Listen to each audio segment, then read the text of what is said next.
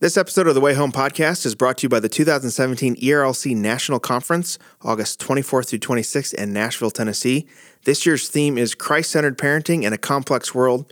You go to erlc.com/events for more information.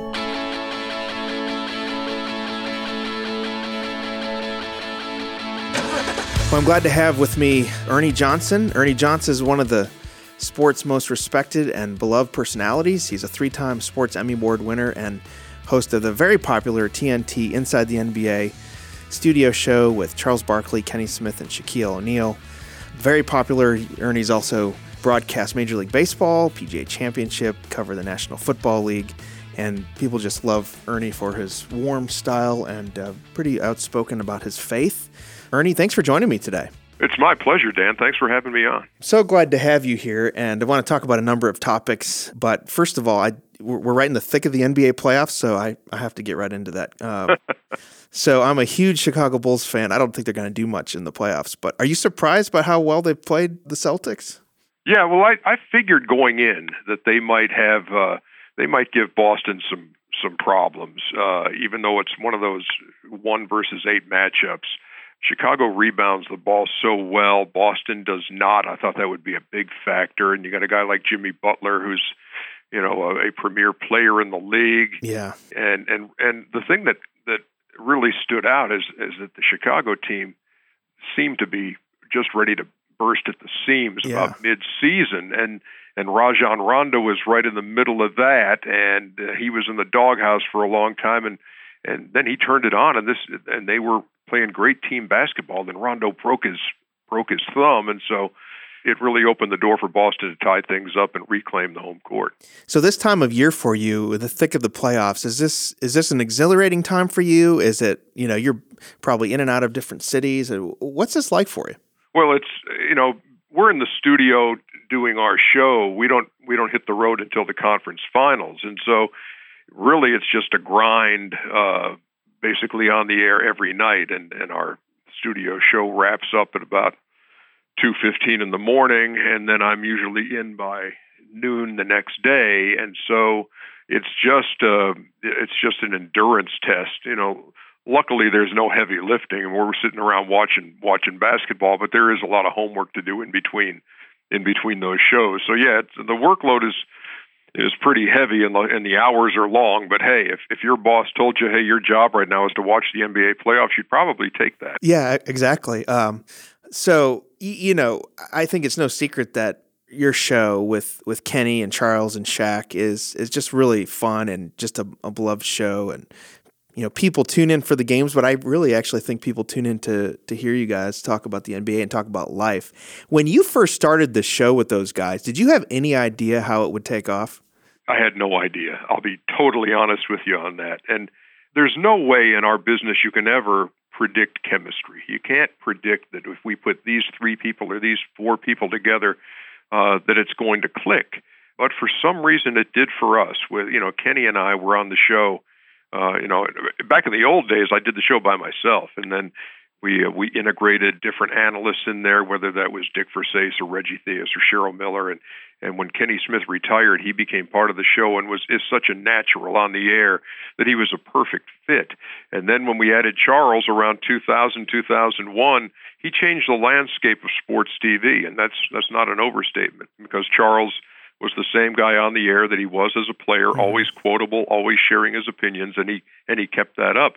I think my only concern right when we began was when the novelty of this wears off, is Charles going to want to do something else? And here we are, 17 years later, and we're all still together, and we've had Shaq for the last 5 or 6 years. So no, it's a great group. I grew up with 2 older sisters. This is as close as I'll ever come to having brothers, and we have a great time together. Yeah, you guys seem like you just have so much fun. Are you having as much fun as we are watching it? Twice as much, at least. That's awesome. It really is a fun night because, what you don't see is what goes on, when the cameras are off. And we all just genuinely respect each other, love each other, and enjoy working together. And so, yeah, what you see on the air, it's an unscripted and spontaneous and freewheeling show. We don't rehearse it. We go out there and and let her rip, and it's been a pretty good formula for a long time now. So, you grew up the son of a pretty well-respected sportscaster, longtime Atlanta baseball broadcaster. And so when you were growing up, did you aspire to this just because of what your dad was doing? Did this kind of happen late in life? Share your journey a little bit and maybe talk a little bit about what you learned from your dad. Well, I aspired to be a baseball player like my dad. He was a pitcher for the Milwaukee Braves and the Baltimore Orioles back in the 50s, and won a World Series ring in 57 with the Milwaukee Braves. And that's really when I grew up. I wanted to be a baseball player. And so I was able to take that up until the University of Georgia, and I walked on as a freshman, and then was told to walk off as a sophomore. So that was the end of the baseball dream after playing one season for the Bulldogs at Georgia. And really, I had told myself, if the baseball thing doesn't work out, I'm going to be an English teacher and baseball coach in high school. That's what I thought I wanted to do. And having tagged along with my dad all those years as he was broadcasting Atlanta Braves baseball, I got a real taste for what that was like, and just decided really after I got cut from the baseball team, I might try the campus radio station here and see if this is something I'd want to do.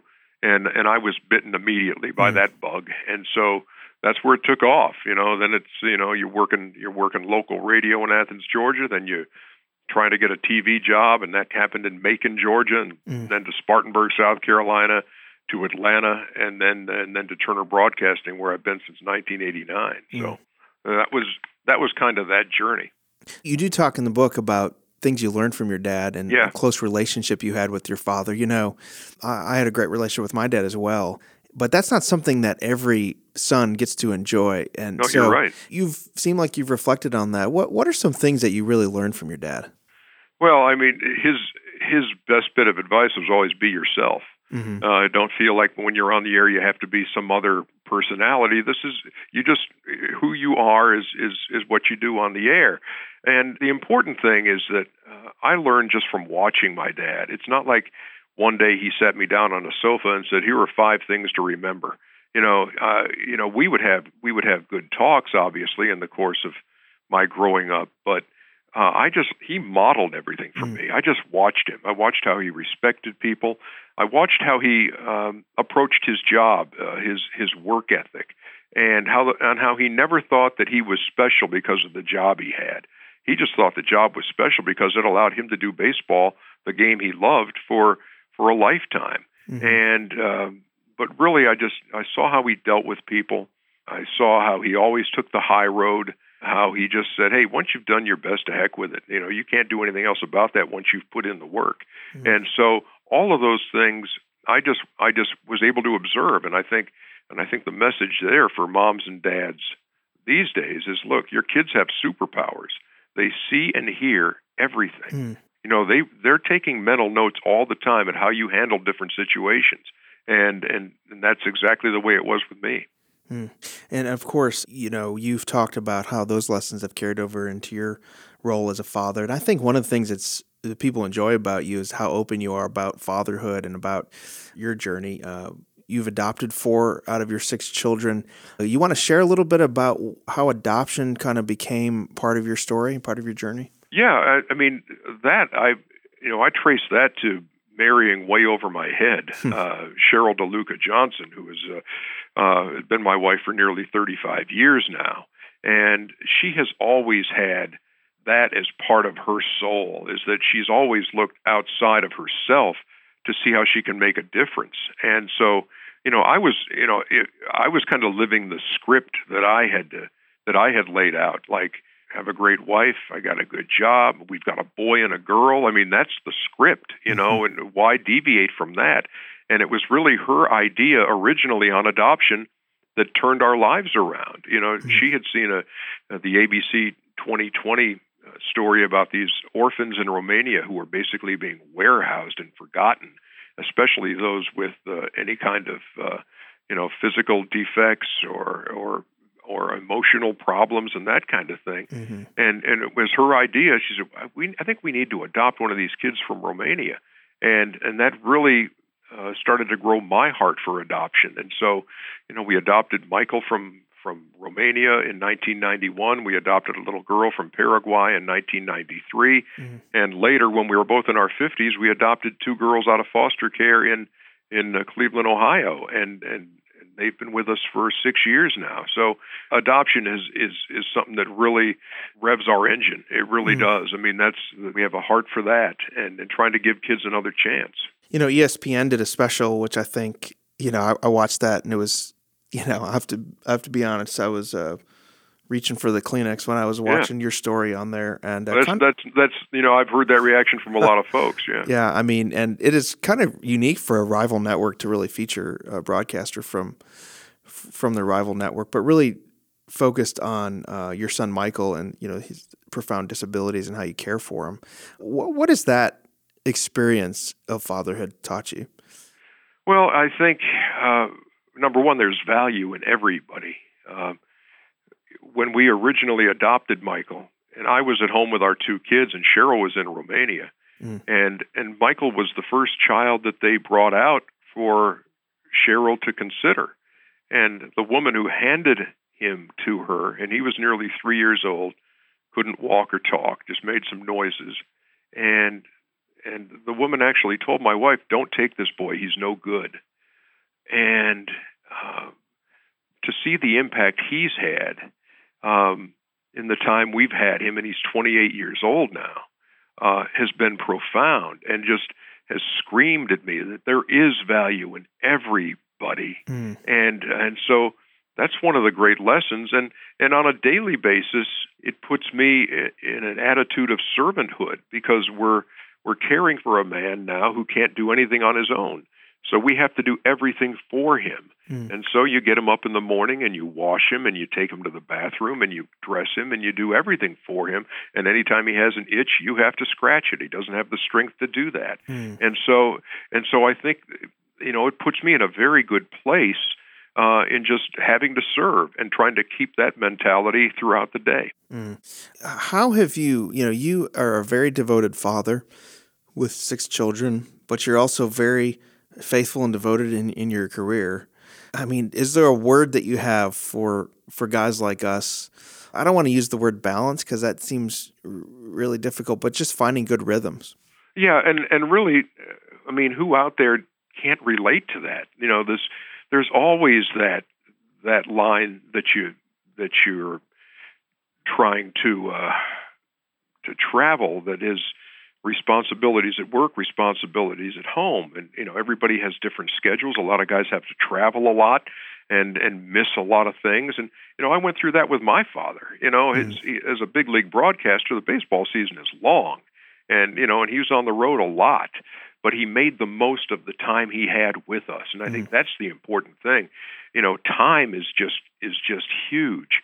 And so I think it behooves us all to make the most of that when we have it. I mean, again, that has to be, it can't be about you. It's got to be about the kids you're raising. And so that's what I've always tried to carry that on from my father, to teach that to my kids. And my oldest is 32 and he's got a little boy, and my oldest daughter is 30 and she's got a little girl. And that's always what look, I'm just trying to be the best, possible example of Ernie Johnson Sr. that I can be for my kids, and try to keep passing that down, and the value of time and making that time for your kids.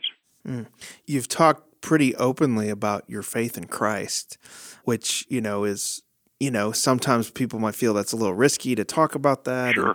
But if you could just speak about how your faith in Christ has really helped you soldier through some very difficult trials, including being diagnosed with cancer, and maybe speak about that a little bit. Well, here's the thing. When you're in this business, and it's there's always this, hey, look, you never talk about politics, never talk about faith. In our show, we have talked about social issues a lot, and that's one of the things that Charles brought to the show, is that we didn't always talk about basketball, and he had something on his mind, he'd go there, and we'd go there too, and so it's not like I come into work, and walk into the production meeting and tell everybody, open up your Bibles to Romans 8, let's dive in. You don't hit people over the head with it, but you have your antenna up. And that can be just spending 5 minutes with somebody at work who's going through a hard time. Mm. There were times, and I think the most obvious, point was after the election this year when we were all going to talk about how we processed Donald Trump's win over Hillary Clinton. And I knew that in the 2 minutes that I would have, I had to be totally transparent and totally honest about how I processed it. And I processed that election like I process everything in my life, and it's through the lens of my faith. Because faith is not a slice of the pie of my life, it's the crust. It's the foundation. So anything I'm going through, anything I'm trying to process goes through that lens. And so, to be able to go on the air and be totally honest and say that, look, I never know who's going to be in the Oval Office from one election to the next, but I always know who's on the throne. Amen. And so that's the way I have always processed it. And so that was me being totally honest. And I think, again, you have to be intentional in your daily walk about being open with your faith, but I think you also have to pick your spots, and you have to be respectful of folks. That clip of you talking about that, which was so good, people, elections sort of, everyone's kind of at frayed nerves, and they're just, some people are jubilant and some people are freaked out. And it really was a good calming word to people, however you voted. And were you surprised at how that sort of went viral online? Yeah, I was stunned, as a matter of fact, because I didn't do this to say, well, let's see if I can get the internet buzzing with something here. But also, I'm aware that if you're going to talk about Donald Trump and Hillary Clinton and Jesus Christ all in the span of 2 minutes, that people are going to talk about that, and they're going to have various reactions. I was encouraged by the overwhelmingly positive response to that. And obviously, there were folks out there who said, "Hey, look, stick to sports. I don't want to hear about your politics. I don't want to hear about your faith." But for me to be totally honest, that's the direction I had to go in addressing that. And I remember that a couple of days later, on that Saturday morning, my wife and I are at the breakfast table, and she's got her computer open to Facebook, and she said, "What you said the other night has 15 million views on Facebook." And I still hear from people all the time who will just come up to me in an airport or at the mall or at dinner somewhere and say, "Hey, I saw what you said after the election. I appreciate that." And I think in a way it maybe gave voice to some folks who don't have the platform that I had, who had felt the same way, that they were dissatisfied with the choices they had in the election, and that they and then to hear me say that, look, I'm a Christian. I follow this guy named Jesus. You may have heard of him, and I'm praying for my leaders as I'm instructed to do in Scripture. And so, that was it was a crazy few days, that's for sure. I think it's refreshing too for people to hear that you actually didn't know how well it did. You're not, checking, hey, did this go well? Did I go viral? Which is sort of a temptation, I think, in our social media age. Well, I'll tell you one thing. I couldn't ignore it. My computer blew up. Yeah. I mean, I had so many tweets all night long that it was, so I knew it had an impact. And so, when I'm, looking at this and it says you have 200 new tweets, and I start reading a few of those, and I go back to the top of the page, it says you have 700 new tweets. I mean, it never stopped. Yeah. And so, no, I was aware of it, but until that Saturday, I didn't know the scope when she told me they had 15 million views on Facebook. I want to talk about that because, as a public figure, it seems like public figures like yourself are probably more accessible than they've ever been through social media. And, you draw a lot of fans, but you also draw a lot of critics and even some just nasty stuff. Like, how do you stay, grounded with all that when you're receiving all that feedback? And also, how do you disconnect, from the digital world and sort of being with your family? Is there something that kind of a process you go through, or what's been the good formula for you? Well, one of the things that, that my dad taught me, and he'd been through this long before the social media age, just with fan mail and that kind of thing, is you're never going to please everybody. And look, the business we're in is so subjective. One person may think you're the greatest thing to ever hit TV, and other people said, "Oh, when he comes on, I turn it off." So you realize that that's going on out there. So that's not a big issue.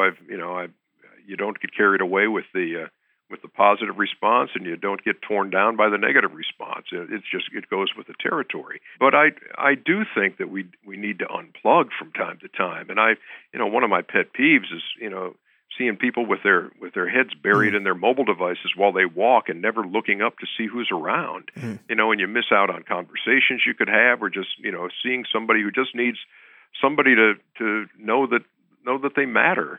And so we try to do that whenever possible. Is just say, hey, look, let's get away.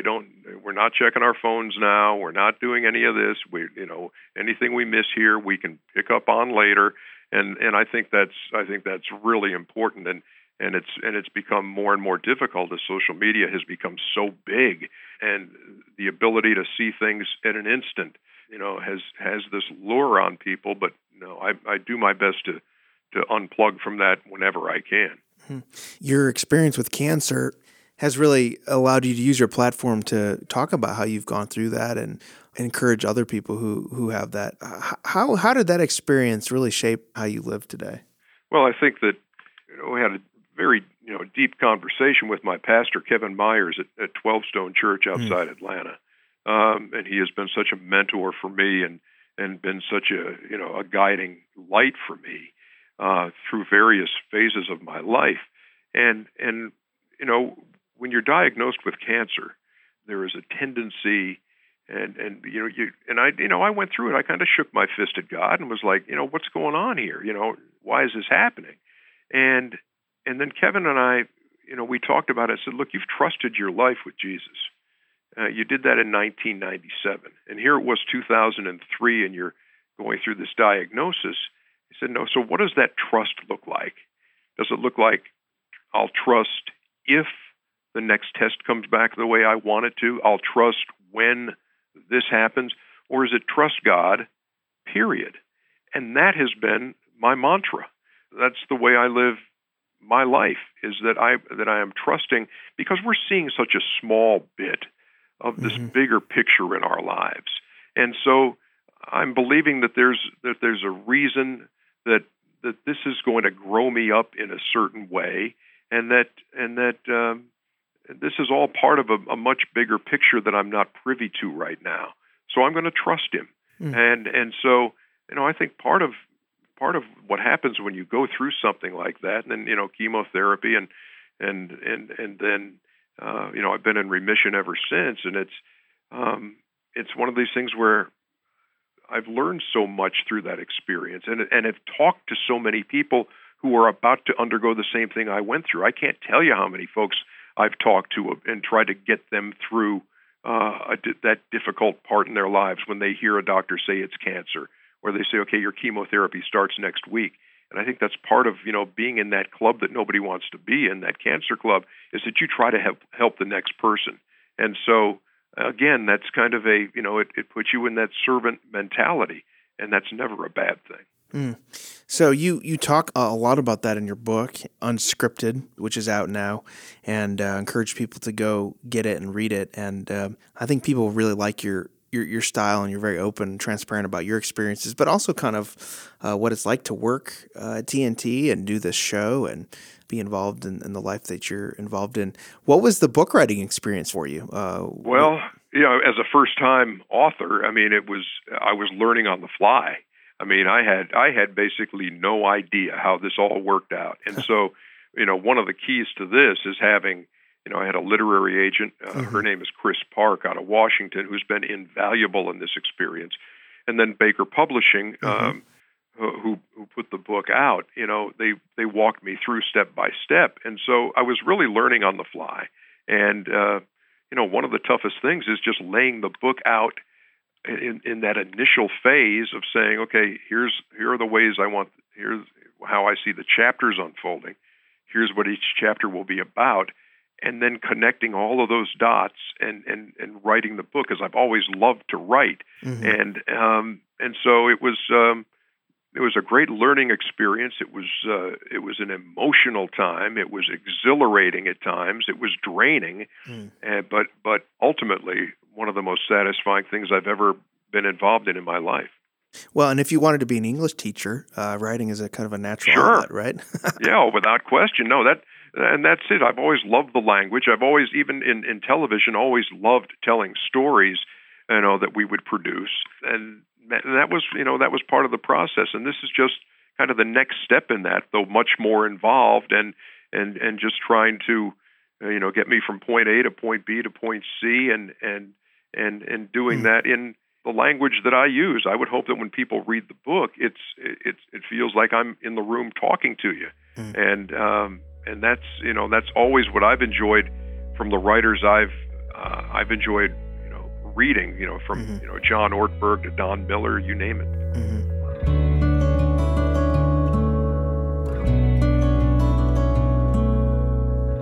Well, if you're a parent like me, you know that your kids are asking pretty difficult questions. Questions about race, questions about gender, questions about sexuality. As parents, how do we answer those questions? Well, the ERLC is hosting a conference this August on Christ-centered parenting in a complex world. We're going to have a variety of voices and experts to speak. Russell Moore, Sally Lloyd-Jones, Jim Daly, Jen Wilkin, Crawford Loritz, Phil Vischer, Nancy Guthrie, Danny Aiken, Lauren Chandler, Eric Mason, and many more. So we invite you to come join us in Nashville on August 24th to 26th. And if you use a coupon code, WAYHOME, you'll get a 20% discount. So go to erlc.com/events and get signed up for the 2017 ERLC National Conference, Christ-Centered Parenting in a Complex World.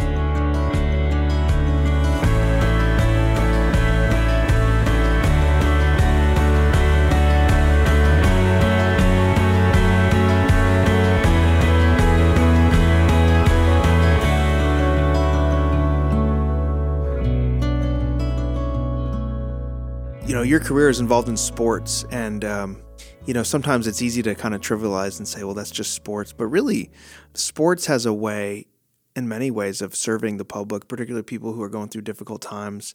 Do you kind of see sports that way and your role that way? Oh, sure. And I've always looked at our show as kind of a distraction from the real world things that occupy all of our thoughts. I mean, there are nights when you turn on the local news or the national news and you want to turn it off because it feels like the world is spinning out of control. And folks are tuning in and saying, "Hey, take me away from that for a couple hours, will you?" And I think we've always looked at ourselves as a pleasant distraction from real life. And I know when I go into work every day, I'm going to laugh. And I think we all need that from time to time. Yeah. It's great to do that every day, as a matter of fact. And so that's how I've seen that. And I think sports has a way of bridging some divides. It brings people together. I'm part of the March Madness coverage.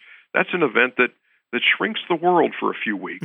It brings people together at the water cooler who might never have talked because suddenly they're trying to figure out if South Dakota State is a good pick to win their opener, even though they're a high seed or a low seed. So, I think sports has a huge place there. I don't want to oversell it and say sports is the be all and end all, but I do think it brings folks together, and that even goes to Little League when you're watching your kids play, and suddenly you have a relationship with a mom and a dad that you would not have met, and oftentimes that can be an avenue to sharing the gospel with them. There's like a common language of sports that it can bring people together. That's pretty great. Well, listen, Ernie Johnson, I really appreciate you joining us. Man, I've watched your show for years. I'm a huge fan of the NBA and just love your work, and thankful for your Christian testimony and just kind of using your platform to, serve and help people. So before I let you go, if you could make a prediction for the NBA Finals, who you think is going to be in there? Do you have a gut feeling about who you think, what teams are going to end up there? Yeah, I think you're going to see Golden State and Cleveland again, and I don't see anybody beating Golden State 4 times. So I think the Warriors will be celebrating a championship. And for LeBron, 8 finals in a row potentially. Yeah. That's amazing. He is an amazing athlete. And that's what part of the thing is. you love doing this job, and you feel blessed to be able to have covered somebody from the start to the end of their career. I've seen that a lot in the course of 28 years at Turner, and every now and then these guys come along that you just feel lucky to have watched in their prime. I'm still a traditionalist. As a Chicago Bulls fan, I have to say Jordan's the best of all time, but the argument's getting a little bit harder to make the more LeBron plays in the league. I saw Michael at his best too, and I have a hard time going away from that either. Yeah, me too. Well, thank you so much, Ernie Johnson. Appreciate you, and encourage everyone to get this book. I appreciate it very much, Dan. Thank you much.